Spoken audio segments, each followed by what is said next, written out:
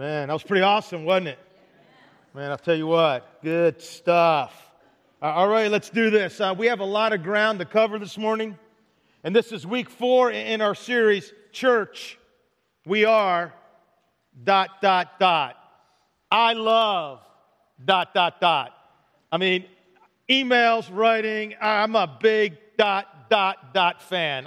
I cannot get enough of ... all right? I just had to come clean this morning about my love affair with ... Okay, now notice 2 things about the title. Church, we believe. Okay, I mean, notice 2 things. Oh my goodness. Rewind the tape. Hey, there's 2 things I want you to notice about the title. We are ...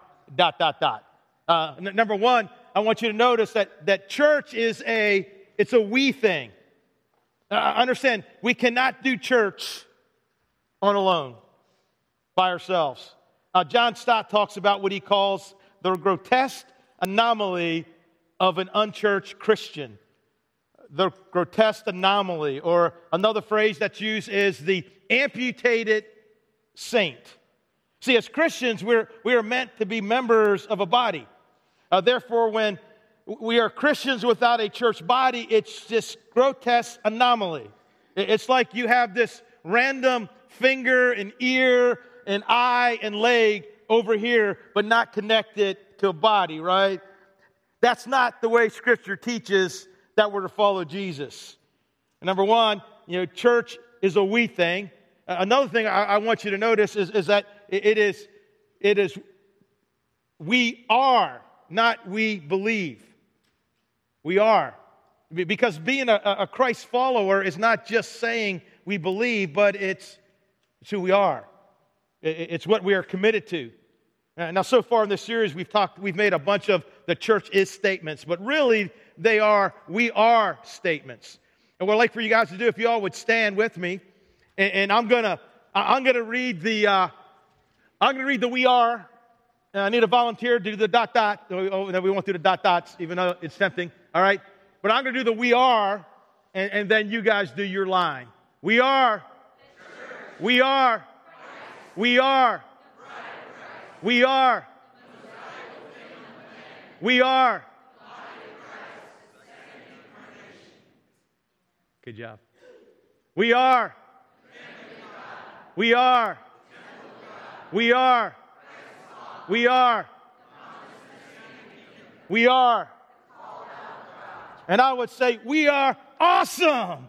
We are awesome. Go ahead and take your seats. Yeah, in this series, we're not merely talking about what we believe, but we're talking about who we are. Get it? Good.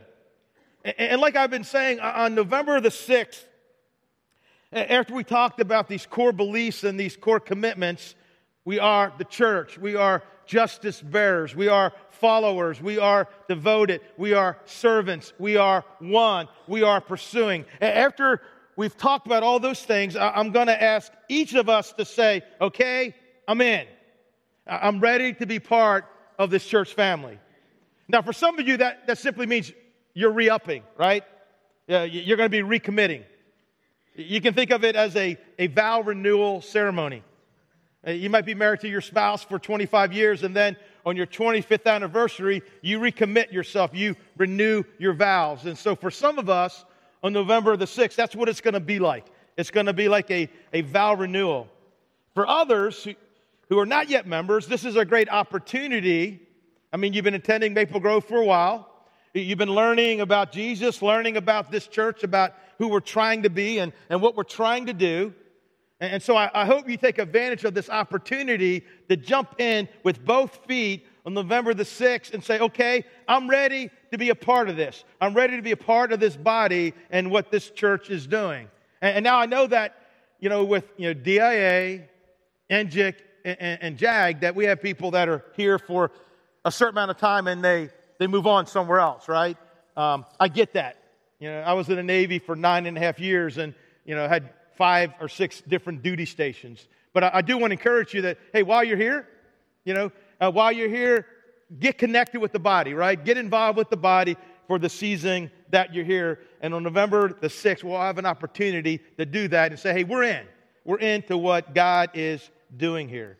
And I want you to know that I've been doing a lot of praying over the series. Praying that God will do some Ephesians 3:20, immeasurably more than I can ask, think, or imagine kind of stuff. And in fact, I was actually in this room this morning at 4:15 a.m., right? And walking around for about 30 minutes, my beats on, worshiping God and just praying that God moves, that He does what He can only do. Now, before we jump into our main conversation for today, we are followers. We are what? We are followers. Okay? I think it's important in understanding who we are to understand who we are not. You see, we tend to bring a lot of preconceptions, a lot of ideas about church, oftentimes unintentionally. And so as we get into this, let me just say that we are not fans. We're not fans. Understand, being a fan of Jesus is much different than being a follower of Jesus. Now, NFL football fans in general, are a different breed of sports fans. I went on Google and I found some images of how they dress when they go to sporting events, right? Now, imagine someone showing up at a golf tournament dressed like this, or a tennis tournament, all right? But here are some of them. This guy right here, the Viking, right? Okay, next guy. The Bears, right? Okay, that's kind of scary looking dude. Got the bone and everything, all right? Here's another one, right? Okay, Raider fans are always scary, right? I mean, they are just scary, creepy, stay away from me, all right? Next fans we have here. Hey, I got to admit, that's kind of weak for my Patriots, man. I'm kind of disappointed, all right? Here's one. Eagles. Wow, they're having a great year, by the way. You're looking good there, guys. Here's a montage of a bunch of different ones, right? We got the cheeseheads over there, right? Some crazy stuff. 0-16, not too happy, right? Okay, dog pound. And this last one, I wasn't sure I was going to show that, all right? Not because I thought it would make you stumble, but I thought it might make you nauseous, right? I hope that's no one's relative in here, okay? If it is, I sincerely apologize. That could be me. Who knows, right? Okay, but no doubt about it, football fans are serious about their teams. Probably more serious of all sports fans, right? I never see tailgating at a baseball game. Going to a lot of them, they don't tailgate, right? They're just a different breed. But listen, even though they may paint their faces, wear the jersey, put cheese on their heads, wear some kind of orange barrel thing, and dress up like Halloween on steroids, they still only spend the day in the stands. They never walk between the chalk lines. And not only that, but they didn't train all year long, getting up early, running, lifting weights, pushing their bodies when everything in them wanted to quit, running plays over and over and over again, watching hours and hours of game film and playing through pain and sweat and blood and injuries. There's a big difference between being a fan who cheers in the stands or in the living room and those who are actually in the field playing the game and taking the hits. And now this week I went on YouTube and looked up NFL's greatest hits, right? Not singing, but greatest hits. And I found a good one, right? And then we overlaid it with the song by the Christian rap artist Lecrae. And what he's saying is, go hard, or go home. Go home. Lord, use me up. Use me up. So enjoy some hits, some things that fans don't get to experience. You got to love that last guy. All right. Again, there's a big difference between being a fan or a player. Players take hits and fans don't. Church, check out the hits that some believers in the Bible took for God. Hebrews 11, verse 35 through 38. Others were tortured and refused to be released so that they might gain a better resurrection. Some faced jeers and floggings, while still others were chained and put in prison. They were stoned, they were sawed in two, they were put to death by the sword. They went about in sheepskins and goatskins, destitute, persecuted, mistreated. The world's not worthy of them. They wandered in deserts and mountains and in caves and in holes in the ground. And if you're taking notes, circle these words: tortured, jeers, flogging, chained, prison, stoned, sawed in two, put to death, destitute, persecuted, mistreated. Now those are some serious hits that God's people took. And just this week in Acts chapter 14, some of us read these words beginning at verse 21. After preaching the good news in Derbe and making many disciples, Paul and Barnabas returned to Lystra, Iconium, and Antioch of Pisidia, where they strengthened believers. They encouraged them to continue in the faith, reminding them that we must suffer many hardships, that we must take many hits in order to enter the kingdom of God. Now, understand, followers of Christ have, are, and will always be taking hits for Him and for the gospel. Get it? Good. Now I got to admit that I really struggle with putting this message together. What's new, right? Not much there. I felt overwhelmed most of the week. I mean, this is huge. Huge stuff. So I spent a lot of time in prayer asking God to help me to find a clear, bold, and concise way to say what He wants me to say about following Him, knowing that I could never say all that needs to be said, and so thankful that there is a Holy Spirit who's always working and who is always making up for what I lack. Now, the way I want to spend our time this morning on this extremely important and potentially life-changing message, we are ... followers, not fans, is to answer 4 very basic questions. Now, for further study, I would really recommend a book by Kyle Idleman called Not a Fan. Came out years ago. If you read it once, you probably ought to read it again. It's a phenomenal book. It's a great book about becoming a completely committed follower of Christ. Also, you can check out on Right Now Media. There's a study by Kyle Idleman on Right Now Media. You may not know this, but Right Now Media is this resource of 10,000 Bible studies. And if you fill out your connection card and say, I want access to this, Hannah Yost will email you, and you'll have access to 10,000 Bible studies, conferences, marriage seminars, marriage teaching. There's videos for the kids, Veggie Tales. It's amazing, completely free to you. Just fill out your connection card, right? It's an enormous library of great teaching. Now, here are the 4 questions that we're going to try to answer today. Well, what does it mean to be a fan? Why do we think being a fan is even an option? What does Jesus say about following Him? And why is following Jesus, why is it worth it? And I think now would be a good time to pray.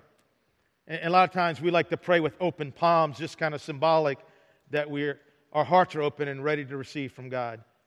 Father, we humbly come into your presence, God. You are an amazing, unstoppable God. God, you loved us when we were unlovely. You pick us up when we fall. Lord, you fill us up when we're dry. You believe in us when we don't believe in ourselves.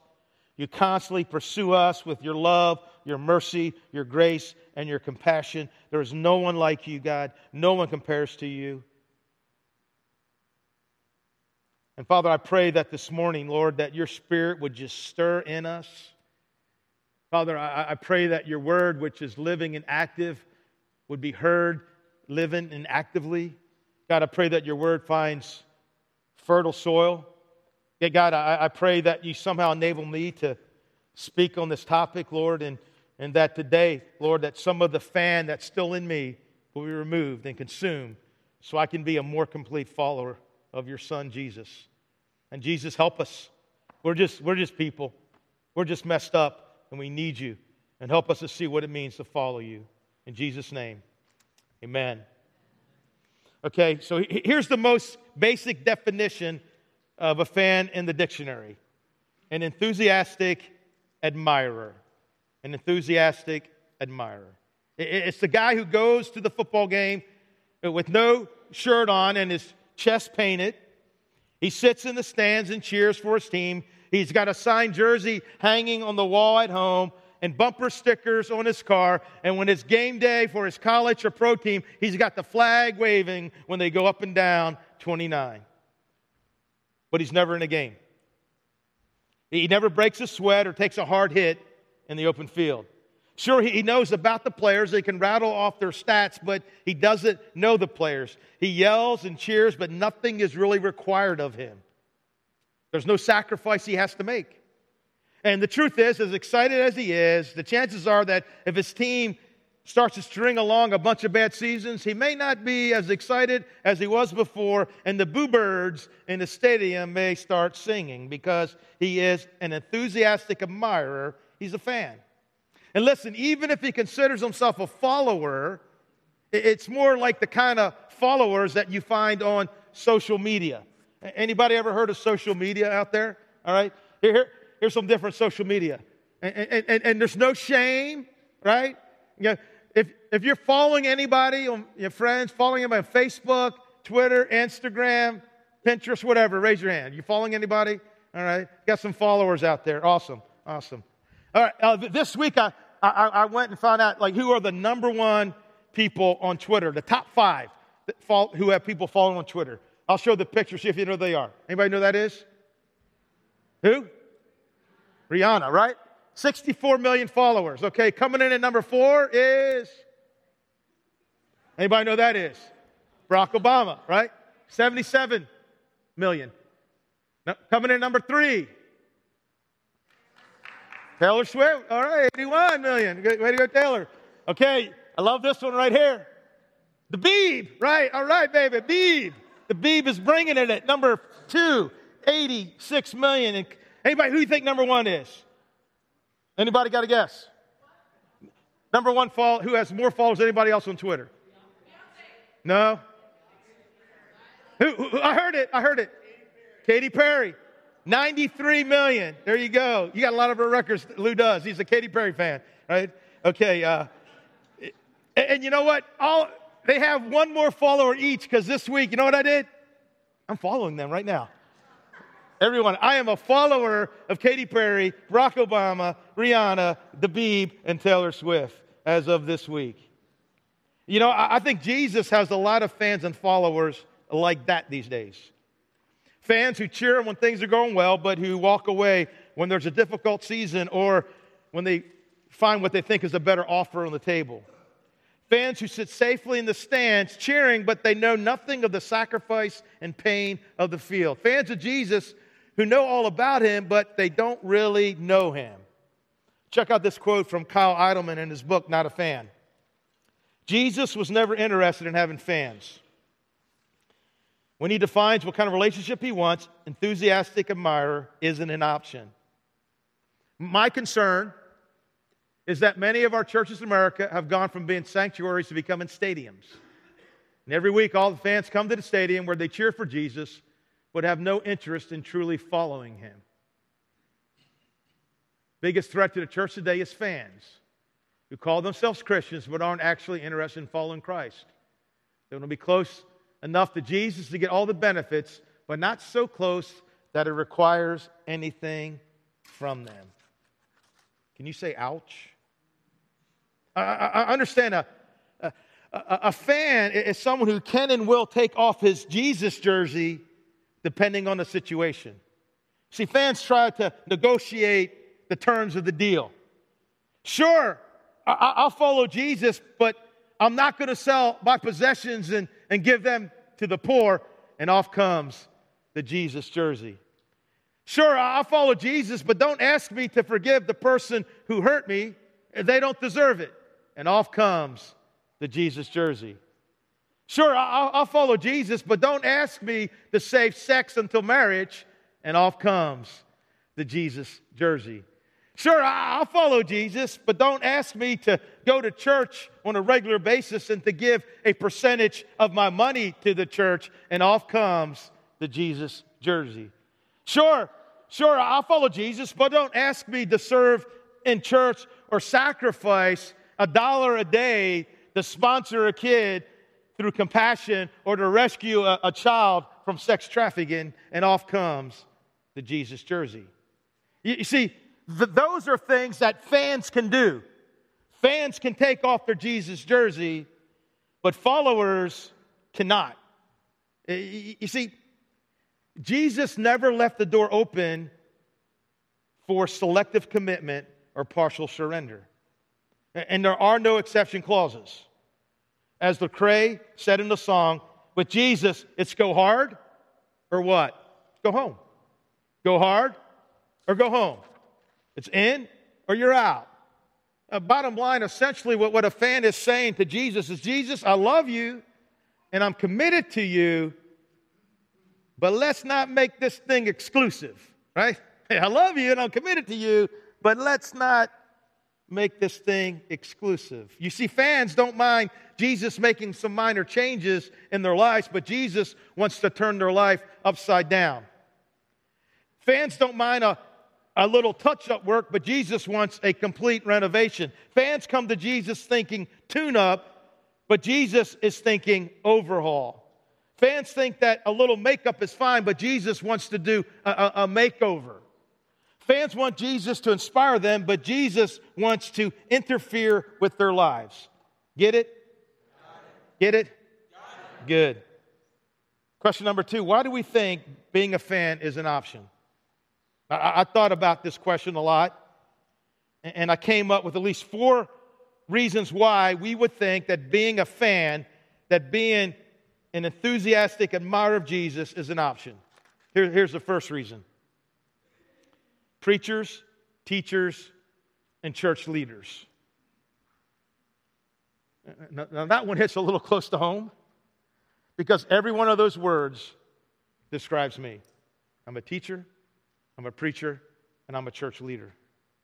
And the truth is, I can really relate to what Kyle Idleman says in the prologue to his book, Not a Fan. Here's what he wrote. Too often in my preaching, I've tried to talk people into following Jesus. I wanted to make following him as appealing, comfortable, and convenient as possible. Question, why? Why would church leaders do this? Why would we want to make following Jesus as appealing, as comfortable, and as convenient as possible? Answer, we don't want to offend people. Answer, because we want a big church, we want to run people off.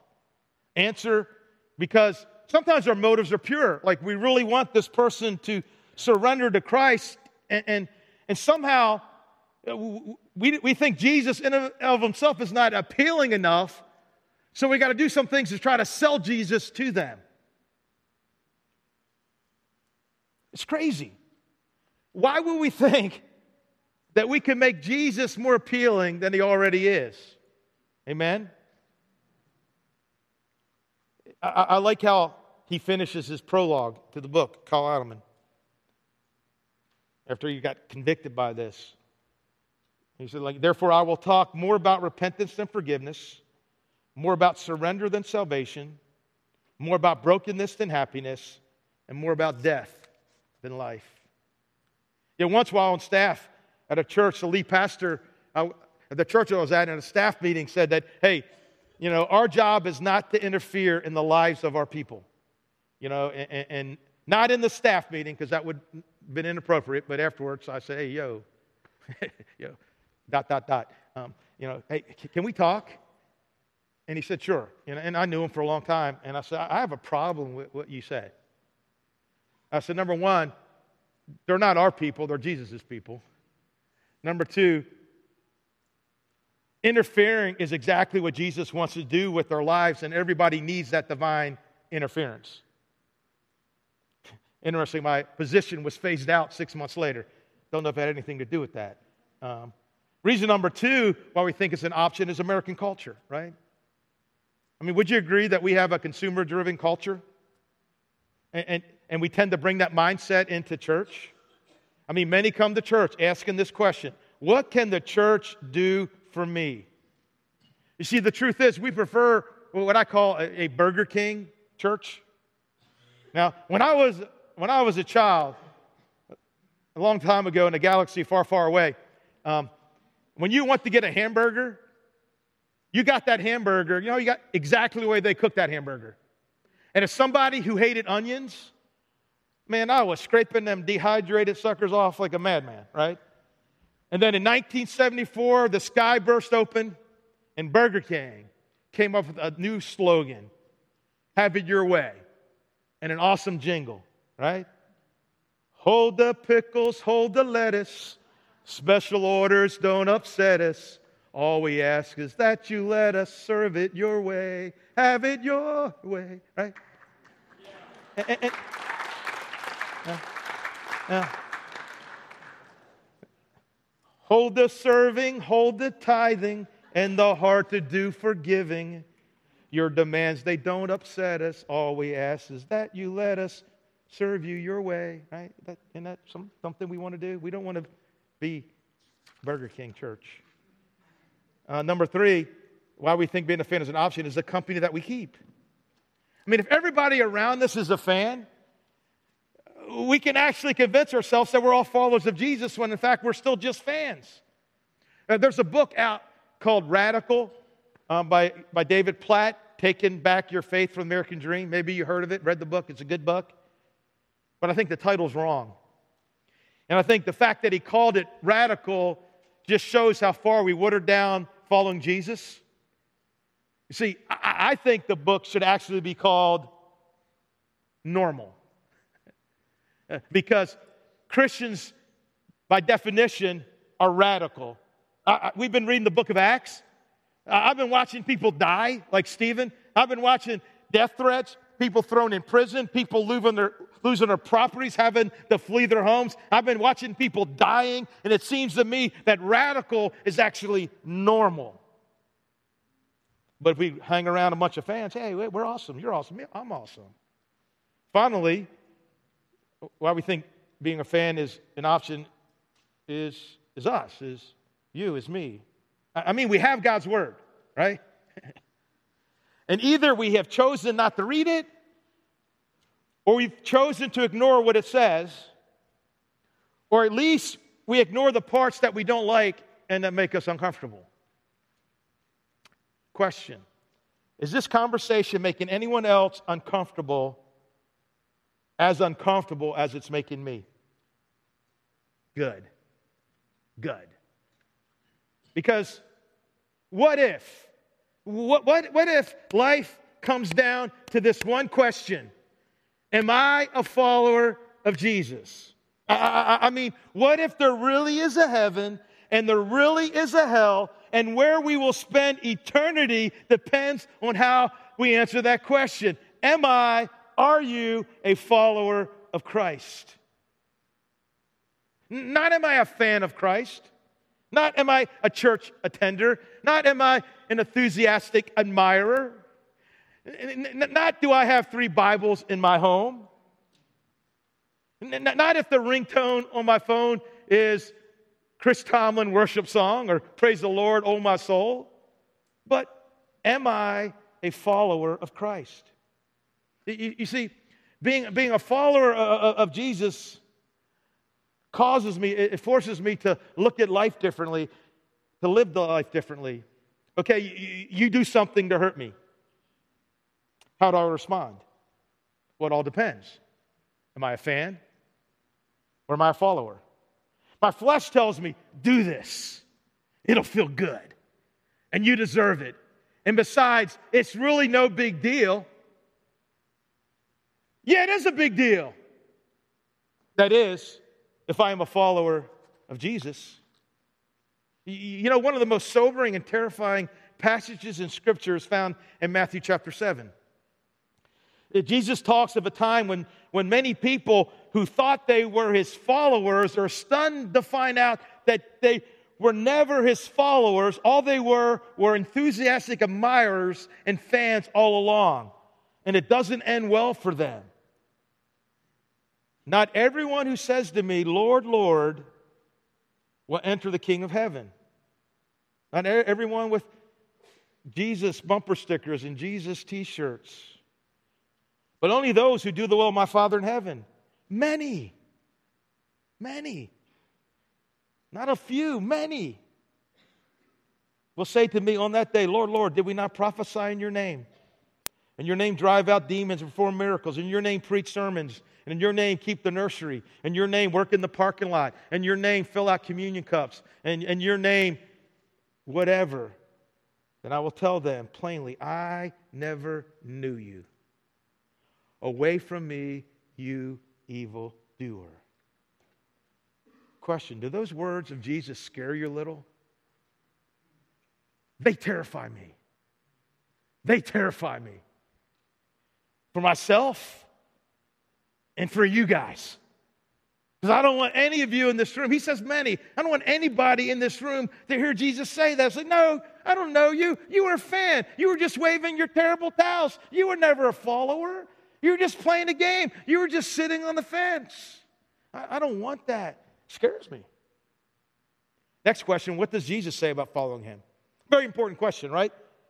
Because I'm convinced that Jesus' idea about what it means to follow him is much different from the idea that many people today have about following him. In fact, the way that many follow Jesus today is really not that different than how I am now following Katy Perry, Justin Bieber, and Taylor Swift, and the rest. Now understand, the word follower or disciple is an important word. It's used 100 times more in the New Testament than the word Christian. And it implies an ongoing commitment, a decision that has daily implications. It implies that you're on a journey, that you're on a path. And listen, the Bible describes this path as narrow and that it's not frequently traveled. In other words, it's not just a decision where you say, okay, I made that decision, so that's me. Instead, it's this ongoing commitment. For example, if I say I'm a vegetarian, which I am not, I got a roast in a crock pot right now. I can't wait to get at it, all right? But if I said I'm a vegetarian, and then you said, well, wait a minute, I see you eat meat all the time. And I say, well, I'm a vegetarian because I made a decision 15 years ago to become a vegetarian. But I've eaten a lot of meat since then. But I did make that decision to be a vegetarian back in 1942. Does that make sense? I mean, that doesn't add up. It's not consistent. And so when we say follower, we're not just saying, okay, hey, I made this decision to follow Jesus way back when. Instead, we're saying, hey, no, I made the decision, and this is a commitment that gives direction to my life every day. It guides what I do and what I don't do, where I go and where I don't go, what I say and what I don't say. Now, when we read the Gospels, we see that Jesus talks a lot about, and we see demonstrated clearly in the disciples, what it means to follow him. I'm going to read just two passages from Luke. The first is in Luke 9. Then he said to the crowd, and listen, what we're going to see here is that it wasn't the size of the crowd Jesus cared about, right? It was what? It was the level of their commitment. Okay? It's a big crowd. If anyone would come after me, he must deny himself and take up his cross daily and follow me. If you try to hang on to your life, you'll lose it. Try to live for you. It ain't going to work. It's not working. Hasn't worked. Never will work. But if you give up your life for my sake, you'll save it. And what you do and what do you benefit if you gain the whole world? I mean, what good is it, right? If you gain the whole world and you lose or forfeit your very self. And then just a little further down the road in Luke 14, we read, large crowds were traveling with Jesus, and turning to them, Jesus said. Now here's what you find in the New Testament, in the Gospels, that Jesus from time to time will try to find out, hey, who's traveling with him and who's actually following him.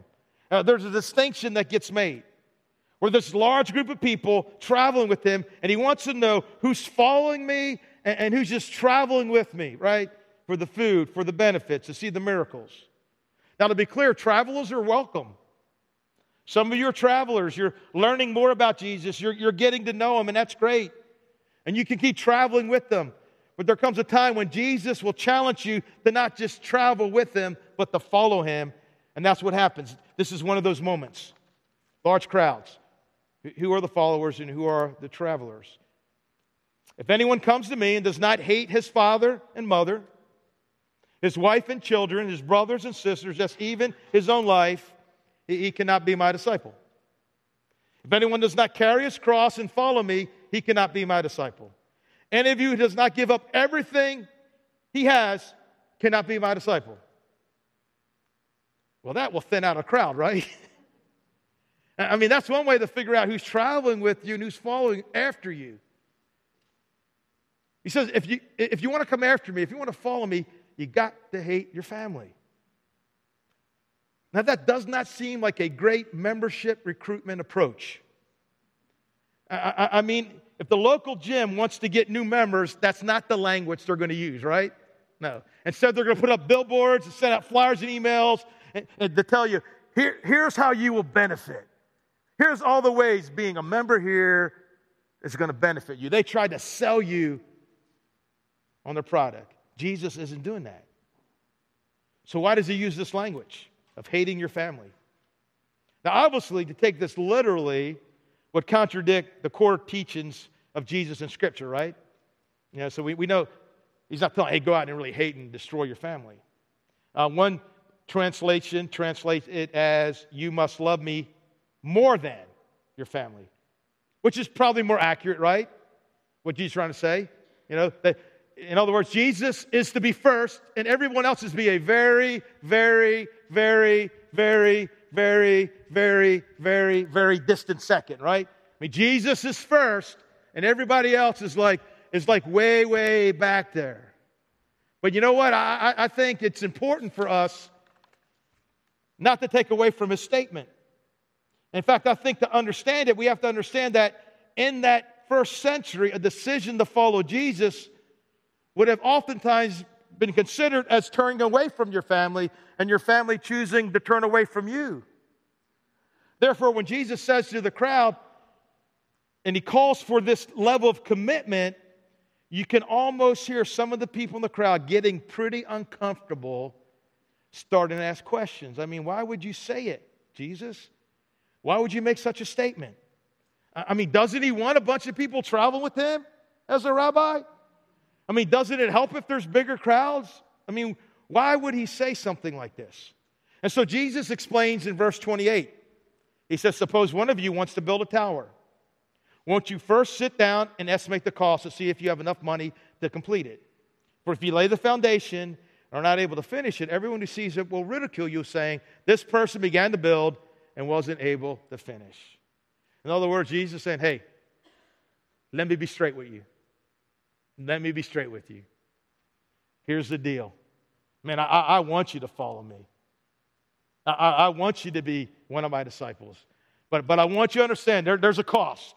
It's going to cost you something. I want you to know there's going to be some things required of you. He says you're not going to go out and start building a building and not even think about what it's going to cost you. That wouldn't be a smart decision. First, you need to sit down and figure, hey, here's what it costs. Am I willing to pay it? Here's what I'm signing up for. And that's one of the reasons we're doing this 9-week conversation as a church family. You know, I want everybody to commit, to recommit and renew and say, I'm in. I want to be a part of what Maple Grove is doing and trying to be. But I also want us to know as a church, hey, here's the deal. Here's what we're signing up for. You know, here's what Jesus expects of you, right? It's not what I expect of you. It's what Jesus expects of us as his follower. I want you to know what it means. And I want it to be on November the 6th, I want it to be a significant decision where we say, you know what? I'm in. I'm in. Both feet. I'm in. Get it? Good. You know, as we look around the world, we can see that a lot of Christians are being persecuted and they're paying a heavy cost. And I was reading just this past week how in Southeast Asia, where persecution is very hard, pastors and church planners have actually come up with a series of questions that they ask people before they surrender to Christ and join the church. Like, hey, we want you to know what the deal is, and are you really ready for this? And here's the questions they came up with. Are you willing to leave your home and lose the blessing of your family? Are you willing to lose your job? Think about it. There are people like you and I, right? They got husbands, wives, kids, dreams. Are you willing to forgive those who persecute you and share the love of Christ with them? Are you willing to give an offering for the Lord? Are you willing to be beaten rather than deny your faith? Are you willing to go to prison? Are you willing to die for Jesus? Those are their questions. And they're like, okay, so you still want to sign up? Do you still want to be a part of this? They're just being honest. Hey, here's what it's going to cost you. Recently, while in Chicago recruiting students for short-term mission trips, my son John met a young lady named Miriam who was studying at Moody Bible Institute. Now, she had been a Muslim from Northern Africa, and she had a pretty dramatic conversion Christmas 2012. She had been studying with a guy named David and Deborah, studying the Bible, and on Christmas Eve, David asked her a question. He just said, hey, do you know where you would go when you die? And she had no answer. But yet she could sense that David had total confidence in where he would go. And she said, I want to have that same confidence. So David challenged her to pray to God to reveal himself to her so she could have that same assurance. So she spent all of Christmas Eve praying and crying out to the Lord. And she fell asleep and she had a dream. And dreams are big in that culture. She had a dream. And in this dream, Jesus came up to her and said, if you follow me, I will give you living water. And when she woke up, her pillow was completely drenched with water. And so on Christmas morning, 2012, Miriam surrendered her life to Christ. And she told John that her plans are to go back home and to share Christ with her family and with her people, which is extremely risky. And when asked about the risk, Miriam said, if I die, Jesus is worth it. And listen, as Jesus followers, we need to understand that following Him, though we may never be put in those kind of situations, will still cost us something. Question: what has following Jesus cost you? What does it cost you?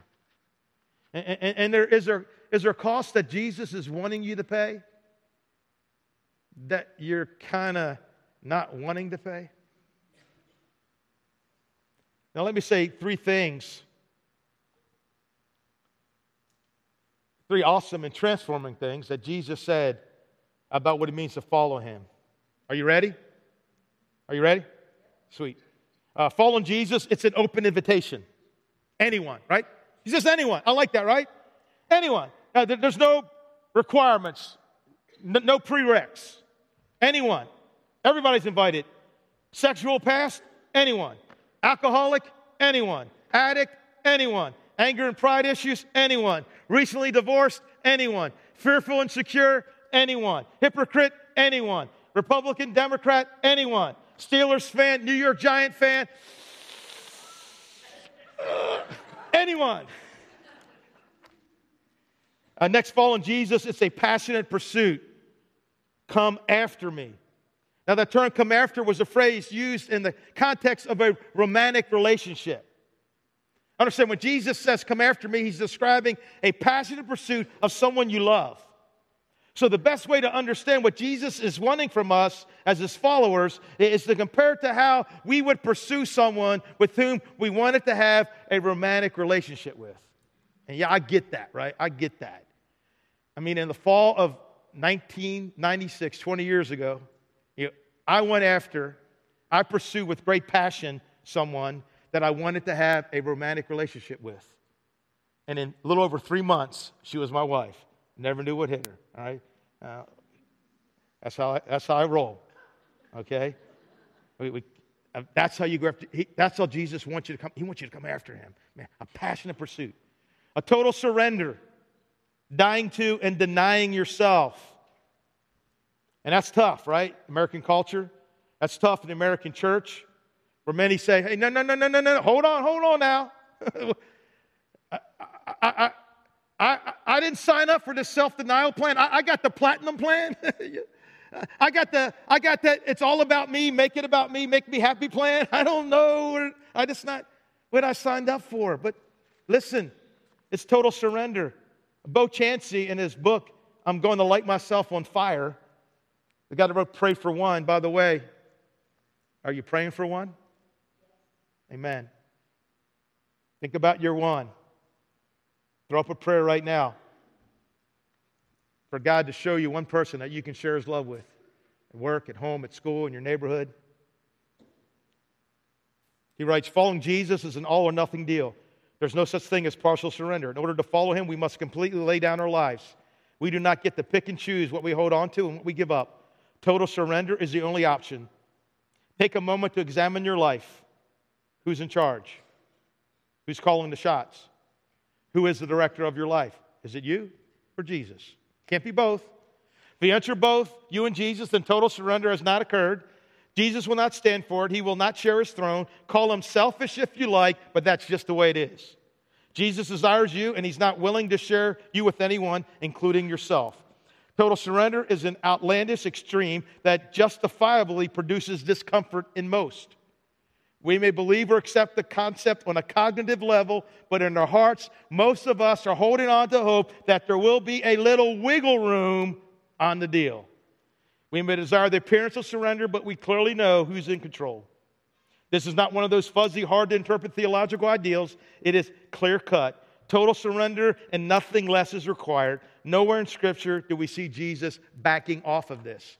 Jesus wants all of you. He wants your hopes, your dreams, your goals, your plans, your agenda, lifestyle, families, relationships, jobs, service, hobbies, gifts, talents, money, stuff, abilities, passions. The list goes on and on. He purchased you, and the price was significant. Jesus is not negotiating the deal with you. His final offer is on the table. Total surrender. Now, dying to yourself may mean, it may mean in a few weeks spending the night with some homeless guys at Pacham. See, Patrick, we need guys to spend the night, right? You may die to yourself. I don't want to go there. I don't want to lose sleep. Yeah, but it may mean that, right? These guys could use a kind word from you. Or it could mean cooking a meal. Dying to yourself means signing up to serve in the children's ministry at the Grove. It could mean reworking your budget so that you can give God the first fruits of your income. It could mean, dying to yourself could mean forgiving the person who hurt you without expecting anything in return. Dying to yourself could mean loving on someone who's been nothing but unkind to you. Dying to yourself could mean, and this one's really hard for me, walking by that empty room in your home, I got one of those, and asking God, hey, is there an orphan or a child that should be sleeping in that bed?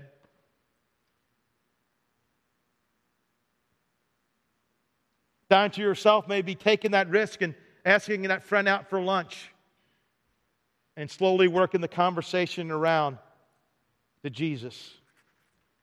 Dying to yourself may be giving up your family vacation and money and going on a mission trip. Total surrender, an open invitation, a passionate pursuit. Why is following Jesus worth it? If it wasn't worth it, we'd have every reason to stay in the stands. We're almost done, but this is good stuff. Here's why it's worth it. Because no one is who He is. And just who is Jesus? Jesus is God. He's the Alpha and Omega. He's the beginning and the end. He's the creator of all we see. He's all-powerful, all-knowing. He's always there. He's always been. He always will be. He's the King of kings and Lord of lords. Jesus is huge. He's holy. He's mighty. He's God. Number two, why is it worth it? Because no one has done what He has done. Jesus has cleaned up your past, paid a debt He didn't know because you owed a debt that you couldn't pay. He's cleaned up your past. He's filled your present with His presence, and He's guaranteed your future. And I got to say that again because I wrote in my notes, there needs to be some shouting and applause there, right?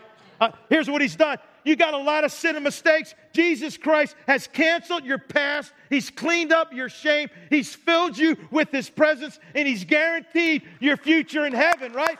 No one's done that for you. No one has done what He has done. Amen. And no one can do what Jesus can do. He can do anything. Nothing is too hard. for our God. He can deliver what He promised. He can bring peace to any conflict. He can conquer any problem, calm any storm, defeat any enemy, move any mountain, restore whatever is broken, and bring back to life what we thought was dead. He can do anything. And why is it worth it? Because no mission can accomplish what His mission can. You see, God is still working through His followers today. Doing the very things, right, that He did. Jesus said in John chapter 14, verse 12, He says, hey, you know this stuff that you've been seeing me do? He said, this is my paraphrase, you know this stuff you've been seeing me do? Guess what? You'll be doing the same stuff. And even greater stuff. Because I'm going back home to the Father. You see, through us, through the church, Jesus is still setting captives free. He's still giving hope to the hopeless. He's still bringing freedom to those people in prison. He's still bringing release to those who are oppressed. He's still doing those things. He's changing hearts. He's changing eternities. He's changing where people will spend forever. That's why it's worth it. Nothing can do what His mission can do.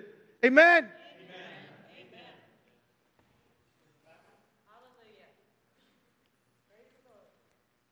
You know, as we wrap up and come to our time of communion, you know, what I've been praying for is repentance. You know what? I'm a number one fan of the Patriots, right?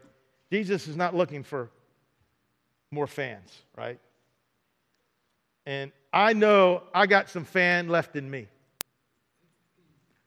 And I pray that if you got some fan left in you, that you repent.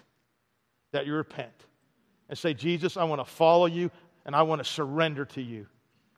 And I'm willing to pay the cost. And maybe you're here today and you're not sure even what it means to follow Jesus. Like Miriam, you're not sure, right? Like if it all ended today or you ended today, you're not sure. You're not confident where you would end up. Come talk to me, right? You know, we can talk about that. Book of Acts, we see people being set free time and time again.